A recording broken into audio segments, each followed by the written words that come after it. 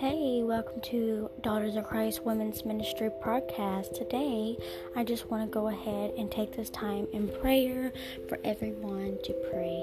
So if you will, just bow your heads. Our Father which art in heaven, hallowed be thy name. Thy kingdom come, thy will be done, on earth as it is in heaven.